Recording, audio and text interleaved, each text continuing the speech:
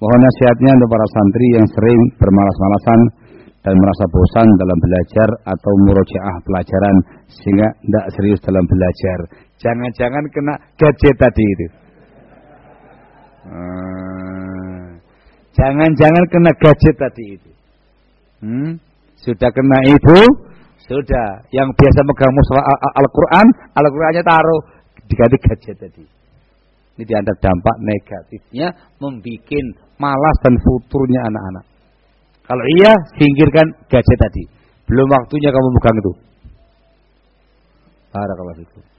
Kemudian oleh orang tua masing-masing atau ustadznya masing-masing dicari tahu apa sebab malasnya dia.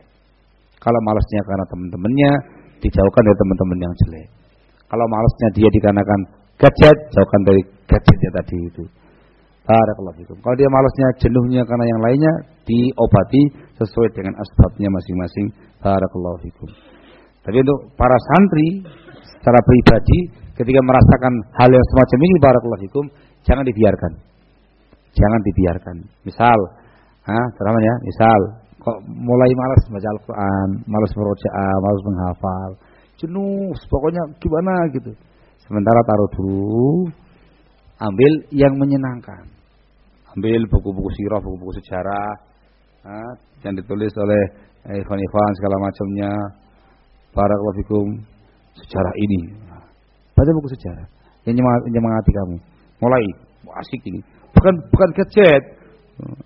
Masya Allah, semangat. Wah, asik ini. Wah, luar biasa. Pak, Masya Allah. Muncul semangatnya, balik lagi ke sini. Barakallahu fikum. Barakallahu fikum. Itu namanya ijmamun nafs dalam kaidah talaqi ilmu, namanya ijmamun nafs. Barakallahu fikum. Mana ya? Ini malas, itu malas juga. Atau pengennya apa sekarang ini? Pokoknya harus belajar lah. Orang tua harus cerdas. Kalau itu terkait dengan antum harus tahu bagaimana kebiasaan dia. Oh, ini kepingin refreshing ini kayaknya. Ayo, ikut sama apa? Kemana? Refreshing. Wah, semangat dia. Refreshing. Kemana? Ke pondok fulan. Ya harus cari juga refreshingnya, jangan dibawa ke tempat-tempat maksiat. Di tempat-tempat maksiat tambah rusak dianya nanti. Mau kemana? Ayo kita ke Yogyakarta, kita main ke Sewon, kita main ke Tendingu, main. Semangat mereka. Ketemu kocok lawase, ya semangat akhirnya. Ada kelas demikian seterusnya. Atau diajak kemana, ke familinya atau kemana, atau perkara yang sifatnya mubah. Dia senangnya apa ini? Renang kayaknya nih, renang dulu nanti mancingnya. Senang dia renang ya Pak.